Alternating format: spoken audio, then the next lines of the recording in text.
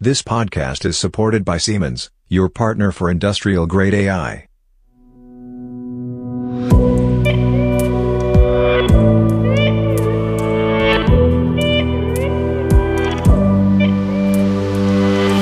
Hello, everybody, and welcome to a new episode of our Industrial AI podcast. My name is Robert Weber, and it's a pleasure to talk to Peter Seeberg. Good morning, Robert. How are you? Oh, Peter, I'm already in a full vacation mode. Oh, really? Yeah. I was just thinking, is this the final news we're going to be doing? Because we're going to have three more episodes. Oh, not three more episodes. I'm full in vacation mode. Because if the kids don't have to get up in the morning, then everything is more relaxed and and it's August. Everybody is in holidays, and I was going to say this is the week where in Germany, because I think in Germany holidays start in the north, and they started 5, 6 weeks ago, and actually in the north this week is the final week they have holidays, right? Yeah, and in the south where you and I are based, holidays started. So this is the only week overlap where everybody is. On holiday, right? Yeah. But let's get started. In the main part, Georgia is waiting with AI basics in robotics, and I have nothing in the news, but do you have something for the news part? I have. Fantastic. You and I went to see Peter Curtis, CTO of Siemens. When was that, a week ago? Yeah. And you kind of maybe surprised him with the first question. You remember what that was? The first question was, what was your first prompt? Yeah, and what was your last prompt? Yeah. I'm going to ask you that question today. What was your first prompt and what was your last prompt? My first prompt was, do you know the AI pod? So, a podcast. Oh, really? What was the answer? Yes, ChatGPT knows the answer. It's a industrial-focused podcast produced by Robert and by Peter. Very good. And my last prompt, that's funny because we were looking for a hotel in France and wrote the town and said, please find a hotel with 3 kids and which is not very big hotel and a good food and near to the ocean. And it was for research to find the best location for holidays. Yeah. So did you get some good proposals there? Yeah, absolutely.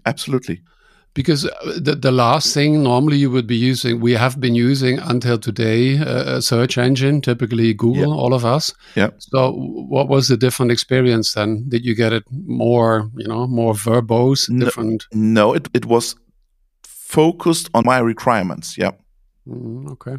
Yeah. Good. Yeah. My first one I recall was the weather in Munich. That was still GPT-3. How long ago is that? Is that already 5-6 months ago, I think? Maybe. Yeah. Which of course it didn't know, because at that time I didn't know that there had been a cutoff date of 2021, something like that. Yeah. That's the first. And the last one, I did produce a chess video. Oh, that's a complete story in itself. Maybe we should do that next time. Okay, perfect. But I have this wonderful idea about a chess. Whenever I play chess online, so not over the board, but on screen. And I suggested it to chess.com, but they hadn't reacted. And then I saw somebody that used the plugin, so GPT-4 plugin. And I did produce a video. It was a very basic 1-minute video, but it was showing the base idea. That was the last thing I did. Yeah. Okay, perfect. So what do you have in the news? Good. Yeah, we're gonna have more on the same topic, of course, and we're going to continue to do for quite some time in general and also industrial specifically.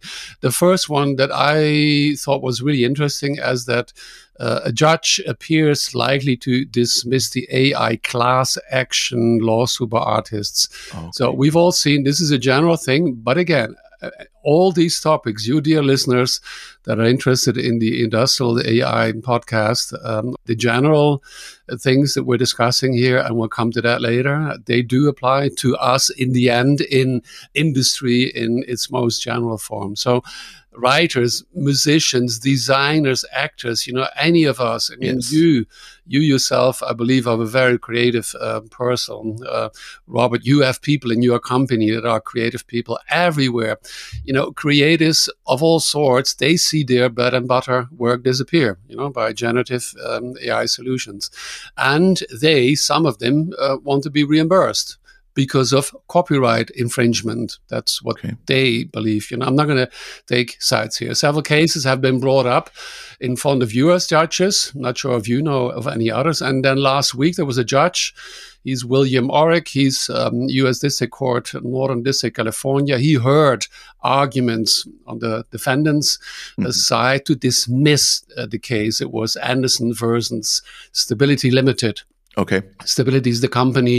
They claim to be the world's leading open source generative AI company. Yeah. They're the owner of Stable Diffusion, for example, right? Yeah. AI text to image generator. That's what it's all about. In this case, it's image, but it's in all the other directions that we'll discuss today as well. Now, during the hearing, the judge appeared to side with the AI company, so with Stability Limited, thus making it likely this person who was writing the article saying that he would dismiss the case. That's the last time I heard. Quote unquote, he said, "I don't think the claim regarding output images is plausible at the moment because there's no substantial similarity."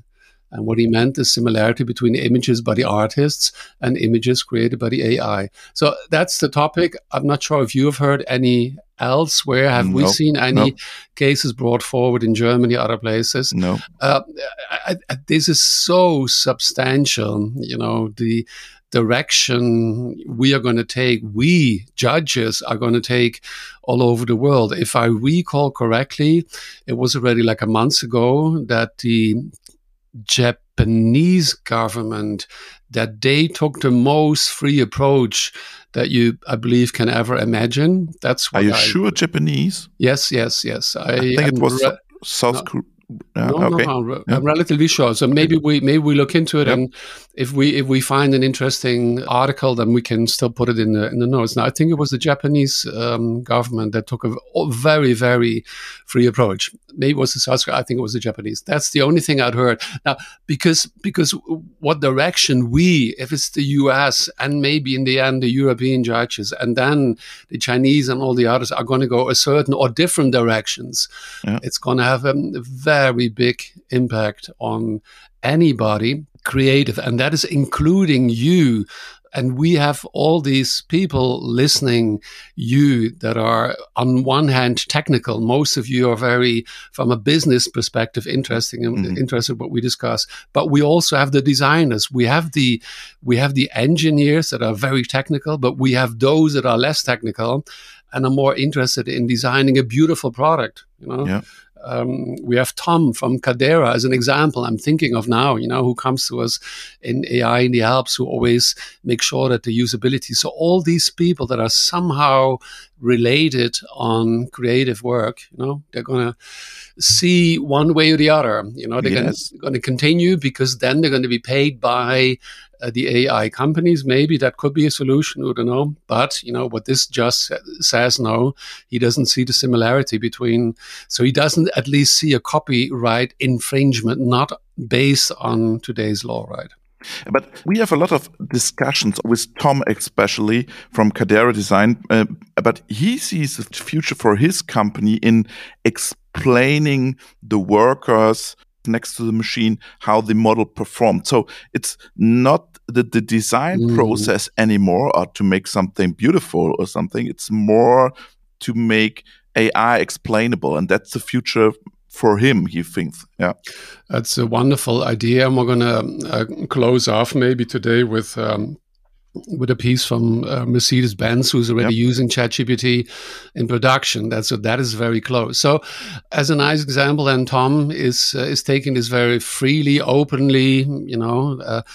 One way or the other. I think it doesn't matter what way this is going to go. Yep. It's for all of us very important that we keep a very open stance towards what is happening, and we need to be all very open and agile and try ChatGPT and Code Interpreter, see what it can do for us, and see how each of us, at whatever kind of position we are, can do with it. Yeah, absolutely. So I wasn't sure that we already discussed it because I had Code Interpreter here. You remind me because we had an episode on Code Interpreter. Yeah. But we didn't move our news part one week before, right? So not sure. Then I'm not going to go in too much details. Then we did Code Interpreter. Well, having said that, you can't. I really believe you can't discuss enough Code Interpreter these days. I really believe so. If there's only 1,000 people now of you listening who haven't heard it before, then you must involve yourself with this. What I did then, and it was very similar to what Marco did in exactly, I think it was the weekend, Professor Huber, Marco, the weekend they were in the Alps. Was it that it doesn't matter what weekend he was doing what? That's GPDR, we're not supposed to know. But he was playing around, and I think I was playing around almost like the same weekend or a week later, right? And I was, so impressed, right? Because I took this data set from Kaggle, there's a gas turbine, and it's already suggesting. Now, I do want to share with you now just 2 or 3 that I think is so structurally different what Code Interpreter is doing. I'm not a data scientist. I have been involved, but at that time there were, our data scientist colleagues doing the actual work. And I'm actually going to ask, because I did, at that time it was Adelina Horvath, who is now machine learning engineer at Cognizant Soft Vision, or Albert Krohn. We had Albert with us. Yeah, it's AutoML, right? Not specifically. I believe he's doing rethinking self-service analytics. Yes, not on the terminology, I believe, but a similar direction. So I'm still going to ask both of you, what do you think? Because you, together with us as a small team, were producing at that time the algorithms. What do you think of what this is all about? Now, what I like best about this Code Interpreter, and I'm talking data, the data science part. I'm not talking writing code. For those of you that are more into the writing code business, but I think that's a similar approach, but I'm talking here about data analytics. So what I really, really like best, it takes me by the hand. It recognizes what I gave it, and it gives me suggestions what to do with it. So here's a quote unquote. You take a file, you have to do it with this GPT-4, and then you go to the Code Interpreter, and then it says, great. You've uploaded a file named GT full SEV. How would you like me to assist you with this file? Would you like me to load it and provide a summary of its content, perform some analysis or something else? And I think, Oh, yes, please. Yes. So that's what it does. Yeah. That's what it does. The CSV file contains, okay, these are the columns. I'm not going to go through it. It's too long. Now, this gives you a sense of the range and average values from each of the parameters. What would you like to do next? And then I say, and something with CO2 and NO2. Okay, let's approach this in 2 steps. And it says I can do a correlation analysis. I can do regression analysis. What do you want? I say, okay, let's do the correlation analysis. I'm fine with that. And that's what it does. And then I ask it, can you first show me the correlations in the plot? It shows me, in a very nice graphical approach. And it continues like this, like 15, 20 minutes. And my feeling is that I have the results that, and again, Adelina as an example, but all you data scientists listening as well, let us know. Let us know what you think of this tool. Does it really do the base work? Does it do the base work that maybe you until now have been doing and spending, I don't know, I can imagine a couple of hours or morning or a day's work until you arrived at a certain point where now this tool takes me, and that is a very important thing to come back today again, takes me, the not data scientist, but a person interested in data. I was a program manager, running these projects for the domain expert. The domain expert, and that's what we'll finish with today, in the production line can now do this as well. What do you think? I found Marco's idea very exciting, because to extend the Code Interpreter to an AutoML tool. You heard the episode with Marco, I think? Yeah, and sure. He said maybe it's the first step to get an AutoML tool, or to combine both words, the interpreter and an AutoML tool. I think that's That's really interesting. And I will discuss this with Frank Hutter in September, because Frank has this big conference, Auto ML conference in Berlin or in Potsdam. And maybe I will bring this topic on the agenda, because I think it's could be very interesting for this whole community, right? Maybe. I'm thinking with your information, and I put another step on top of it, because then I think, well, I'm not going to put this question. That's not fair to Frank, but I was thinking of, do we then need AutoML? My point is, what you just heard me say, that was not me. That was the algorithm. The algorithm, no, the algorithm is already at a step higher. Do you understand my point? The point is, I only give it a file, and it does the analysis and it speaks to me. Yeah. And then the next thing is of course, what I now hear is Sepp Hochreiter. When you and I started, was it 4 or 5 years ago? Yeah. And Sepp famous quote, "Don't screw it up." Yeah, and then there was the example of the interaction with the machine. What was the interaction? It was oil, hydraulic oil or something. Yeah, so it's like, so I speak to the machine, "Are you okay?" And the machine says, "Yeah, I'm fine." But maybe, back in the end, number 2, 3, I can do with a little bit more oil. That was SAP 4 or 5 years ago, and that's what I see now happening. It's really. Absolutely. And the point is that this is the algorithm, so it doesn't need to explain to me AutoML. The point is already a step further. You can discuss this with Frank, I think. Yeah. He has a different opinion on this, I hope. But that's okay. Okay. All of us. And that's what I have been saying since, I may have given this example before. It must have been 30 years ago at Intel, 2 in a box. And at that time it was literature. We had I think there was like 25 people in literature, and the job was to put it onto the internet. So from that point on, I know since these 30 years that all of us, always, including myself first, that jobs are changing. And for nobody, not for you, Robert, not for me, for nobody can say, "Oh, I'm going to just continue doing." Okay, when you're 1 year ahead of your pension and you don't want to get into it, that can be your personal call. You can still be interested. Absolutely.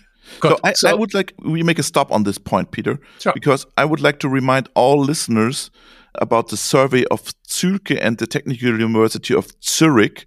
We already mentioned this survey in the last episode. You can find it in the show notes, because it's very, very important to take part. We make a own discussion about the survey in autumn this year. So please participate in this survey. Yeah, it's very important to get a status quo on industrial AI in enterprises. Yeah. Good. You put the link into the show notes. I will put the link in the show notes. Yeah, I have a final one. Yeah. It's just another use case. I just mentioned it. It's the ChatGPT in production. It's amazing.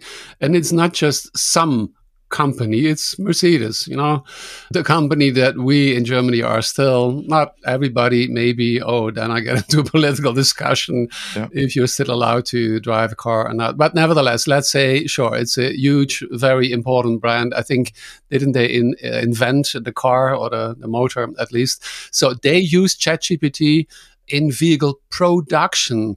It is now supporting production employees as a universal voice-based interface, what we just talked about. Yeah. And I think that is so amazing, right? That's what we've been talking about. So instead of what they say, complex programming functions, so here we go back to the idea of the code interpreter, the queries are steered in a dialogue. Just what I just did with the data science. Now, not only engineers, but also employees without prior programming knowledge can have the necessary data at their disposal. Yeah, that's AI democratization, full stop. And as you just suggested, I believe that is in the end our overhead topic for the November AI in the forest, right? Yeah, but I recorded an episode on this topic with FruitCore Robotics a week ago. Okay. It's a German company near the Lake of Constance, and they use large language models in their robotics applications to handle cameras and to optimize coding. And that was very interesting, how fast they implemented this new user interface to the customer. It's very, very interesting. A very interesting episode, yeah. That's maybe as a close, and that's what I Yep. really do believe, that the forward-looking capability of ZEP 4 or 5 years ago, that is taking place right now. What is interesting is that at that time we were thinking of the voice assistants, personal assistants, which we still have. I don't have it in the room. I'm here. The Alexa, the Siri, etc. And that seems maybe, well, in combination or not, but with the capabilities of ChatGPT, Code Interpreter, all of these, that we are now getting our real personal assistants that can do more than, play the Beatles or tell me what time it is. I can now stand in front of that machine and really, find out what's wrong with you, or where are we, in whatever responsibility I have in a production line also. Yep. I don't have to be the production line manager. Whatever is my job in the production line, I can speak to my environment and learn what it's finding out. And I want to come back to the robotics, because fruit core is a good keyword, because in the main part now, we also talk about robotics, and you can learn something, Peter, because you're not in the robotics business. So you have to hear this episode with Georgia from Technical University of Darmstadt and Sheila from Women in AI and Robotics. 30 minutes, basic AI and robotics. Very, very interesting. Yeah. I listened to all of our episodes. But there you can learn something. Yeah. Oh, yeah, but I learned from all of them also. Perfect. Yeah. So just for our listeners, then, is this the final time that they will hear us before the holiday break? Because next week we're going to have Peter Curtis, CTO from Siemens. Yep. And then you did an episode with Porsche, right? With Porsche, yeah. At the end, there's Porsche. Very, very interesting episode with Porsche. And are you and I going to do a news update in between? Or, okay, so that means then, dear listeners, we're going to be out of the air for 3 weeks, right? And we're going to be back as Robert and Peter and see with whom we're going to do a recording. With Oliver Niggemann, you with mentioned. Oliver, that was the idea, yeah. So Oliver, if you're listening, be prepared. And that's going to be then in the middle of September, right? Yes, exactly. Peter, enjoy your holidays. It was a pleasure. Thank you very much. Thank you, Robert. Thank you, dear listeners. Have a wonderful holiday as well, wherever you are, and talk to you. I hope that you are going to listen to us again back in September. And in the meantime, listen to the different recordings we've done. Thank you. Bye-bye. Thank you. Bye-bye. Thank you, Robert. It is exciting to do our second episode together. And today we have Georgia with us. She is from the University of Darmstadt, and I would like to pass on the mic to her to introduce herself and tell us a little bit about her journey. And we talk about AI and robotics, right? That's our topic today. Yes, definitely. Perfect. Georgia. Thank you very much for the invitation. I am Georgia Fubadzaki. I am originally coming from Greece. I grew up in an island in Greece. I come from Rhodes.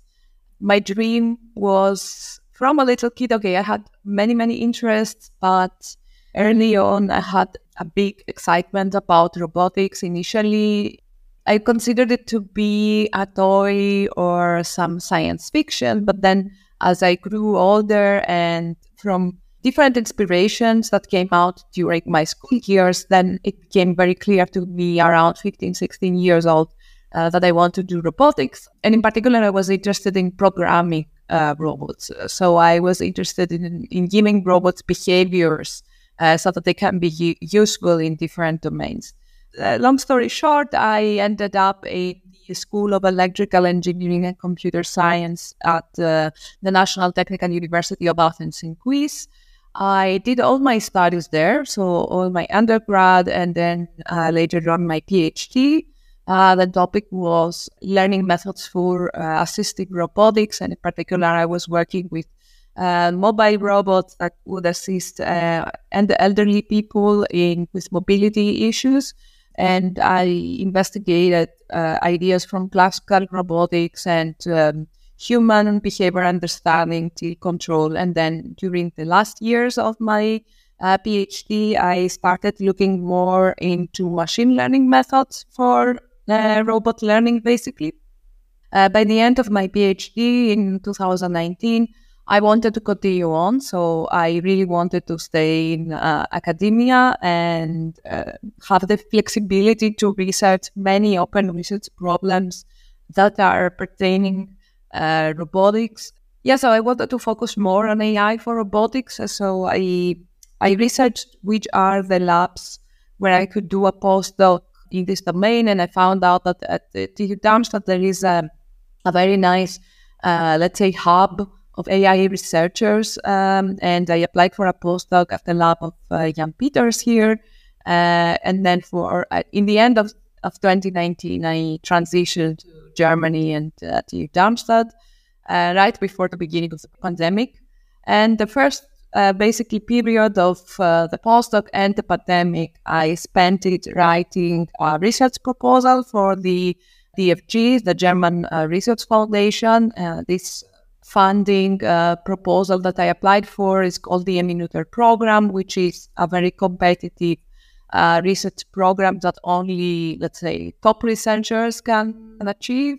I was lucky enough and I worked a lot for it. I received it, and we arrived at 2021, where I started my research group here at the Darmstadt. With this research group, junior professorship came along, and after that, several offers also appeared from German universities. And after April 2023, I became a full professor here at the Darmstadt. Wow. Fantastic.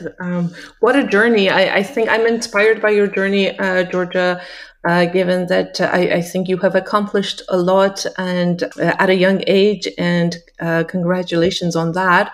So getting a little bit more into what you're doing at the Robotics Perception and Learning Lab.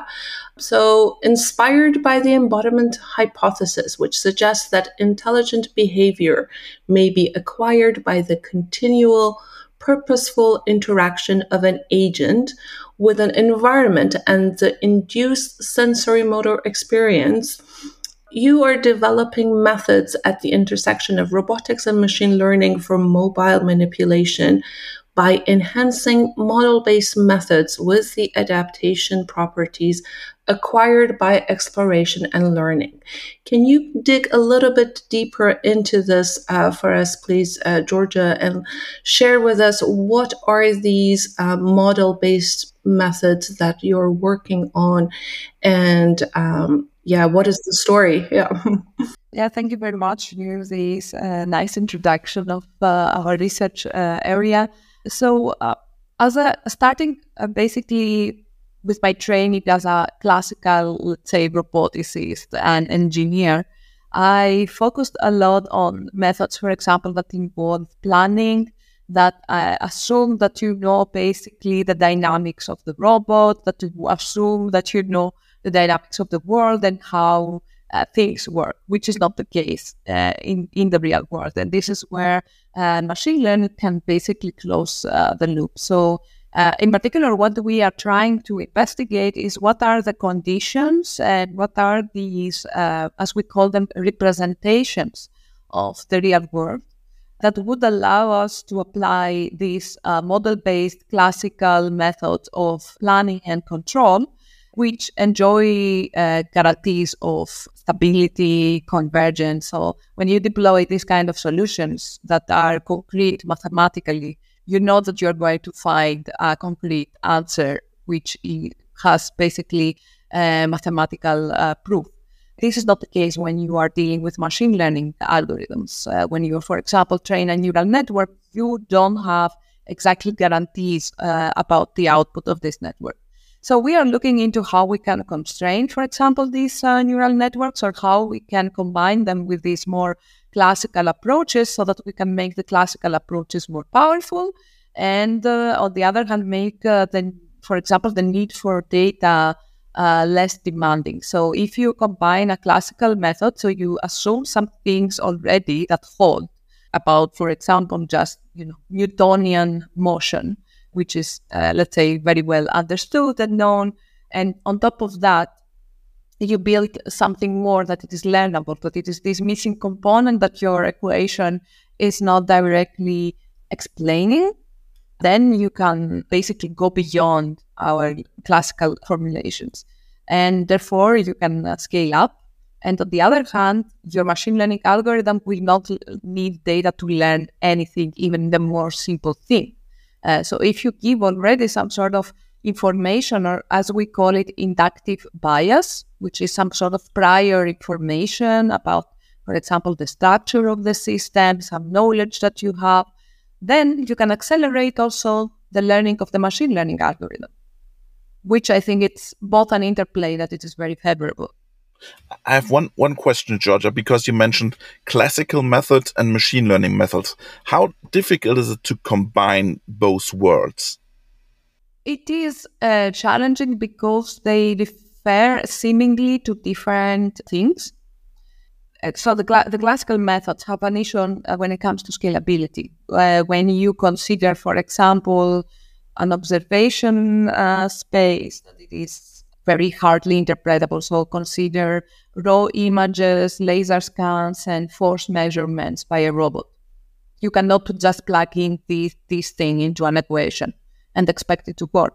You need to extract some sort of representation, some, let's say, feature space that can be less complicated, hopefully, than the one that you had initially, let's say, from the raw sensory inputs, where it would allow you to apply there, let's say, some search-based approach, for example.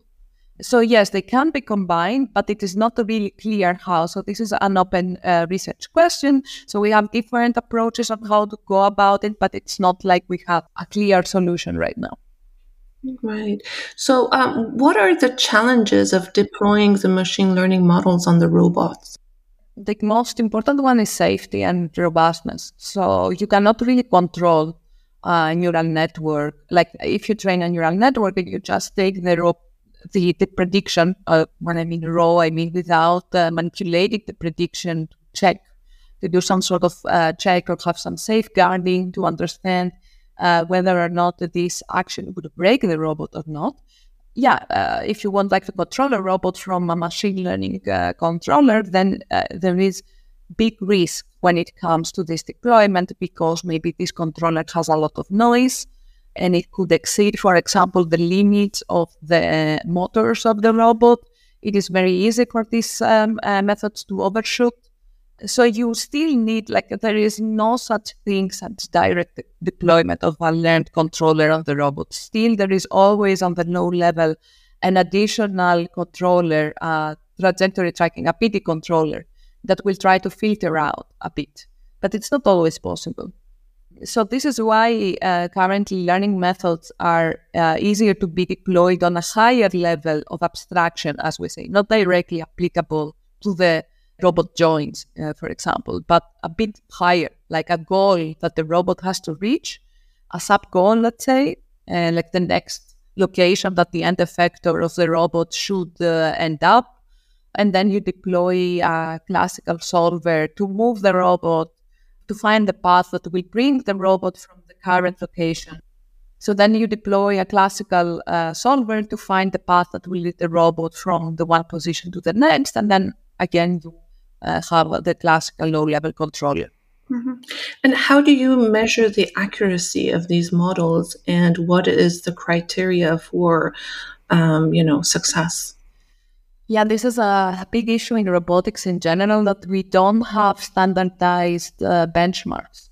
So there are some things that are like some common sense when it comes to testing your robot. So you test, for example, a success rate. So suppose you have some sort of task that has to be achieved at some specific time horizon, and then you just measure success rate. So you do an experiment over and over again. So you basically, all our evaluation is kind of empirical.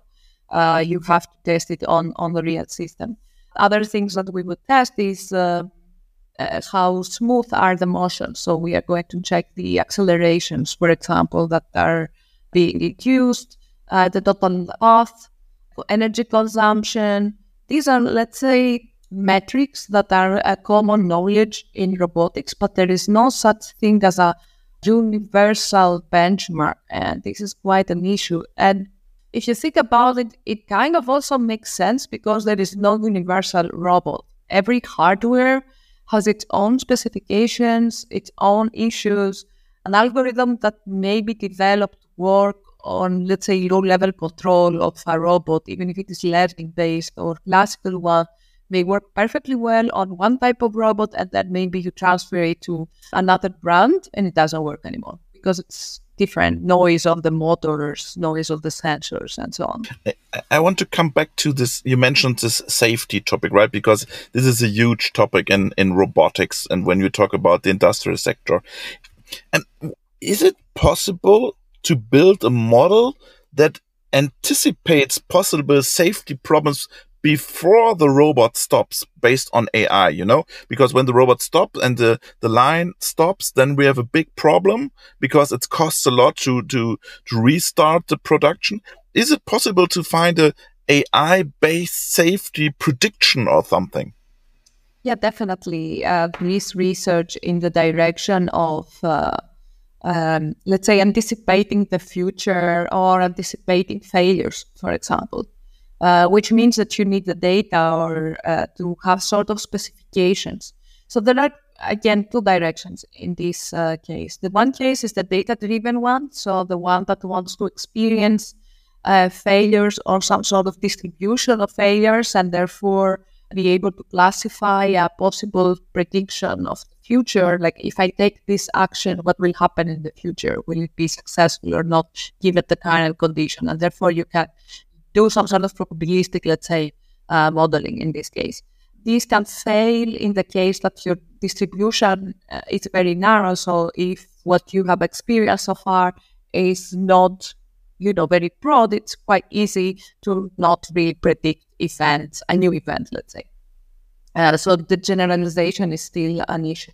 The other approach is to have some sort of formal specifications. So instead of trying to predict, let's say, success and failure, you can predict your next action and then use some formal specifications, which is, again, a classical method in the formal methods, basically, in order to understand whether or not this action is going, to break something logically. If this breaks something, then you basically abort or you filter it out and you don't take this action. But necessarily you should give a feedback to the system so that the system can self-improve or reject this sort of action given a certain condition.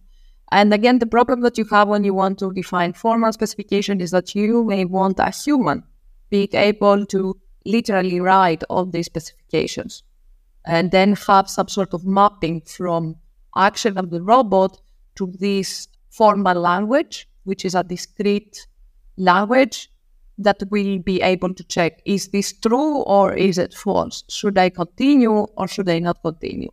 I believe that a combination, again, of both, so a machine learning method together with some formal specifications that can have some sort of guarantees is, again, a research problem, but it is, let's say, a favorable solution. And in the case of the industry, for example, in certain settings, it could be easy to specify basically and then certify a solution because it is a semi-structured environment. So you can anticipate certain events, right? So if it is, for example, a domain in which water can never exist because it is, inside an area that you are not allowed to carry water or whatever, then you don't need to account for the case if water appears. Stuff like this, for example, we could define in the industrial setting. But if we are operating in the open world, like if we see into agriculture, for example, 4.0, then it is a very unstructured environment, right? You cannot anticipate many things. Mm-hmm. Yeah, and so I was just curious to learn if the research that you're working on, are you using cloud and edge solutions a combination of both? Or, what is the best method to improve the performance of robots? I hear a lot about the promises of edge solutions and how it can be incorporated in combination with the cloud. So is that applicable to what you're working on? So for us currently, it's not easy to use cloud-based solutions. In the past, there were some things that you may, for example, share in the cloud in terms of, for example, knowledge bases, in particular in large-scale projects with different European universities and companies. There you have to share, let's say, knowledge. Therefore, you would transfer things into the cloud, but then again, querying and adapting to different robots and different situations is not always easy when you don't know exactly which machine learning model you want to use. So there are no straightforward solutions. What is really interesting and possible is to, let's say, have an army of robots in your warehouse, for example.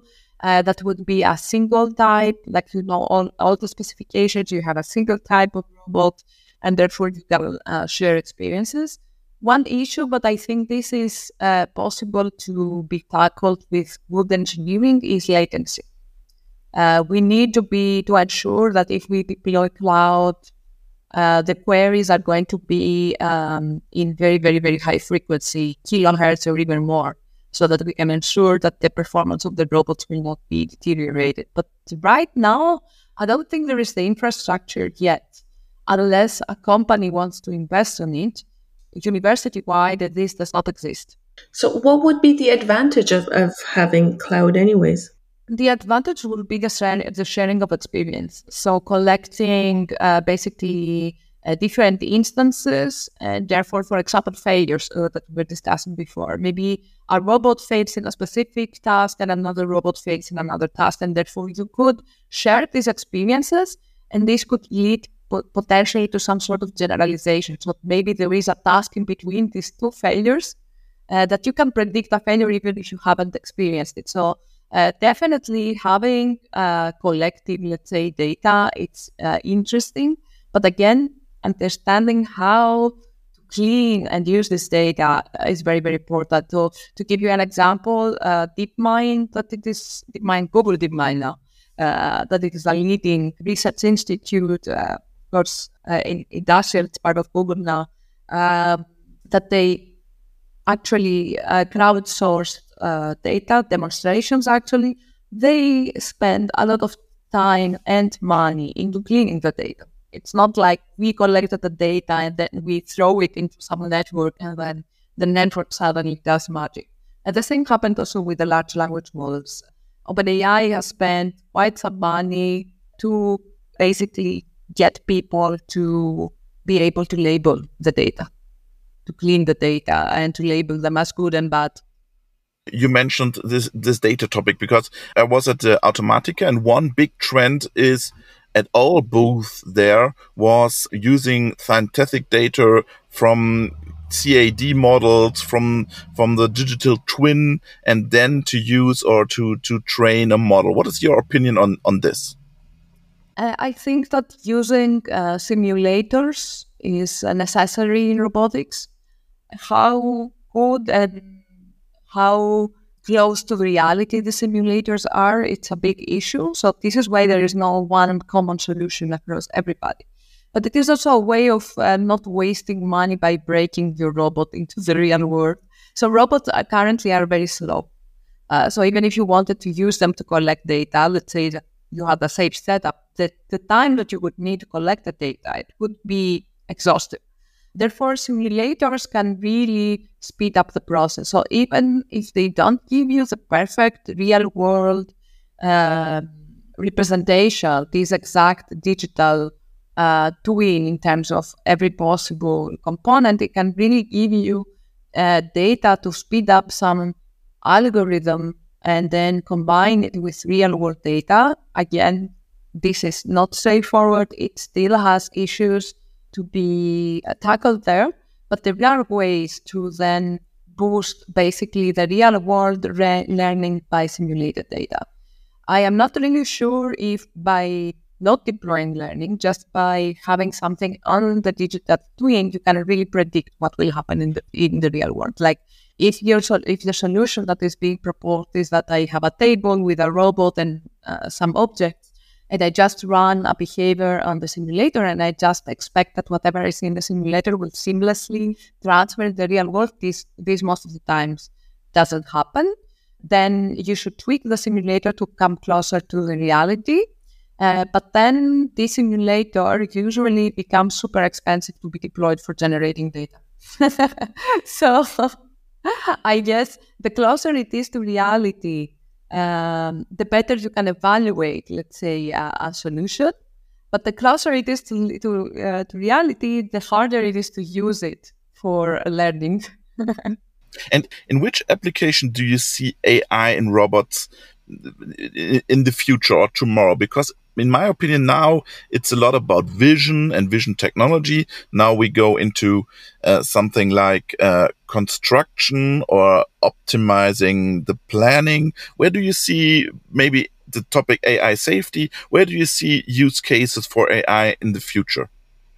I guess in robotics, right? Yeah. We want to focus not general AI. Yeah. No, I think that the applications are actually many, especially because we lack right now also people working in several domains. When we look into the logistics sector, when we look at warehouses, when we look, as you said, like in construction side, we don't have any more laymen, right? Like in a few years, that will be the people now have more skills, right? Now it's easy if you want, you can sit in your house and you can learn code. Why should you go to work on the construction site on jobs that are also economically very, very bad? So you would need humans to be more on a high level teleoperation, let's say, mode, or just being inspectors of robots doing things for you. So yeah, as I was saying, like logistics, inspection, hospitals, nursing, supermarkets, airports. I believe that it is very, very important that in the next, let's say, 5 to 10 years, we will have robots operating on these sectors, because it will become problematic on who is going to work on these domains. And I believe that the investment, the one issue behind why we are not there yet is one part comes to the perception. So we were not as good in having good perception algorithms, but now with deep learning, we are doing good steps into extracting these sort of feature spaces and representations, but then connecting it to manipulation. Manipulation is very, very difficult. And having robust and safe manipulation of the world, it's very, very difficult. And currently, I would say the most successful robotic application is drones, because in the air, there is not so much clutter as there is in the real world, or there are no humans. So there is no way that you will pass by a human and you may hurt them. And I think that if not only, from university, but also from the industry, people would invest more in robotics and in these kind of problems, that they also need a combination of research and engineering solutions, and they would really invest into that, then the outcomes, the impact that you will have, also in a matter of productivity and in a matter of income in the end, it will be much, much higher. And on the other hand, this would may lead to a shift also to the educational system, because then you will need people that have different skills than you have right now. So I think that there should be a serious shift, in particular in Germany. Germany should really make a big step now for AI safe, let's say AI. Trustworthy. Yeah, trustworthy AI. Sheila? Yeah, I was just going to say that talking about large language models and generative AI, I was just curious to see what role do you foresee this playing in the future of robotics? Yeah, I am looking into the progress. We are also using them or trying to understand them.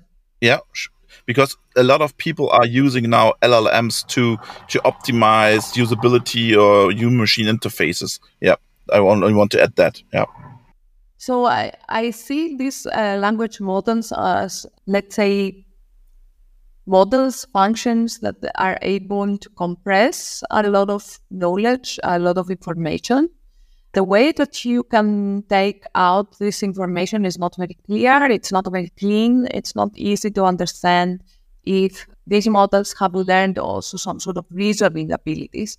There are sometimes some words that try to basically show that there is this kind of reasoning, but then when you give some sort of adversarial example, these methods totally fail. I don't think the humans, for example, are generative, and I don't think that the solution to AI is generative models, but I can see them as a very good initialization of other algorithms. Basically, you can extract possible, for example, solutions and use outside information and constraints that have to do, as we said, with specifications, with safety, and try to select the most possible solution. So I don't believe that a single model will be able to, on its own, let's say, solve reasoning, let's say, abilities of robots. And especially they cannot be 100% connected to the low-level robot execution. So they will not solve the problem of the motor having noise. Also, if you look at the humans, how the human starts, the human doesn't start by language. The human starts by emotion and by perceiving.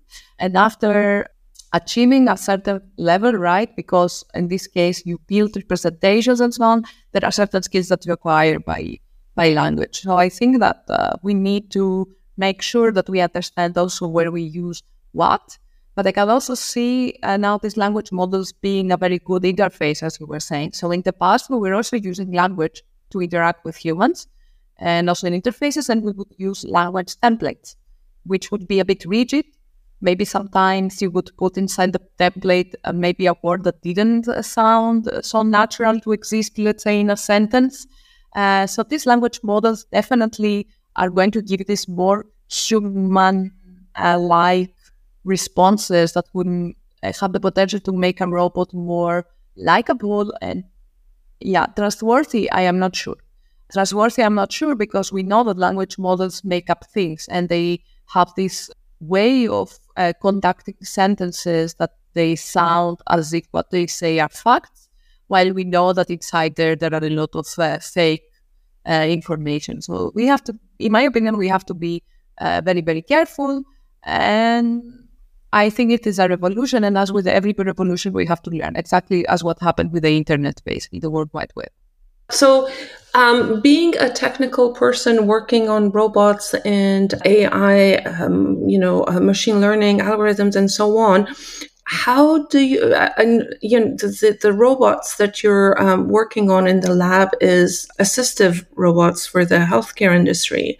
So I'm just curious to know, how does this, the feedback from the patients or the people in the homes who may need these assistive robots and whatnot. Do you work with people from the healthcare industry or, for example, social workers, people with direct contact with those who are in need of these robots to better understand the usage of this? And, can you help us a little bit understand the feedback loop from the user of these robots and how that gets incorporated into your solutions? So especially when we are looking at these domains where you have very close interaction with humans, usually how we start is that we bring the experts. So as we said, for example, we talk with healthcare workers, or if it goes, for example, to manufacturing, we will talk to people working in this specific domain to really understand what are the needs, what are the user specifications, what are the needs. We may even collect data from the people to understand behaviors, to model their behavior so that we can have this sort of anticipation, right? Especially if you consider a human and a robot interacting and collaborating in something. You really need to be able to foresee what the human wants to do, because we as humans have this sort of mental models, and we want our robots to have the same functionality. So definitely, and this is something that we have been working on, and during my PhD when I was working more with elderly people, and then later on also with other projects. Right now, for example, we are collaborating in terms of logistics with supermarkets and Fraport here in the airport of Frankfurt for a project that will start now. And the first thing that we will do in this project that will start this autumn will be to sit down with the people that they work in these domains, and also from different countries. This is also very, very interesting to see how also the work habits and needs might change from country to country, and try to collect this information to build our algorithms on top of that. And beyond that, one last very important thing is that even if you endow a robot with very good behaviors, whether they are learnable or a combination of methods, you need to have some sort of personalization. So you would need to adapt the robot online when, for example, it becomes part of our everyday living. So this is very interesting. So it is possible to customize and adapt the robot to the geographical and ethnical or traditional needs of a country, or that's great. Yeah. And my last question, Georgia, is when you look at the robotics landscape, what do you think we should look at and why? Okay, this is a very, very good question, because the robotics landscape is extremely broad, right? And what fascinated you the last 2-3 months? When you say, oh, we should talk about this in the future? Yeah, what I am definitely interested, it comes basically to safety and robustness, whether it comes from merging perception with some algorithmic solution that may be, planning or learning based, or when it comes to deploying large language models in robotics. Because, for certain reasons, certain companies right now are trying to push in this direction that, large language models are going to, robotics is solved.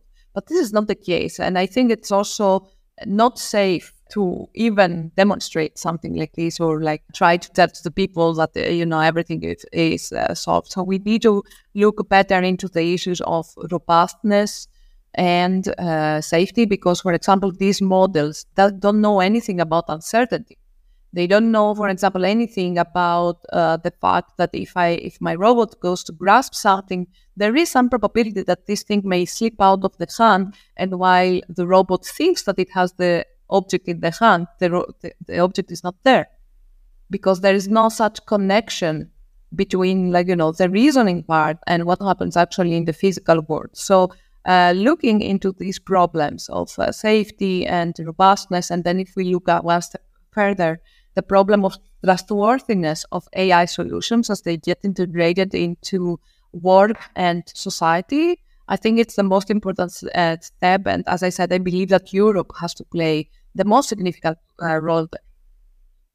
Georgia, it was a pleasure to talk to you. Thank you very much for your insights. And Sheila, thank you. Thank you, Robert, and thank you, Georgia. Thank you both. It was a pleasure.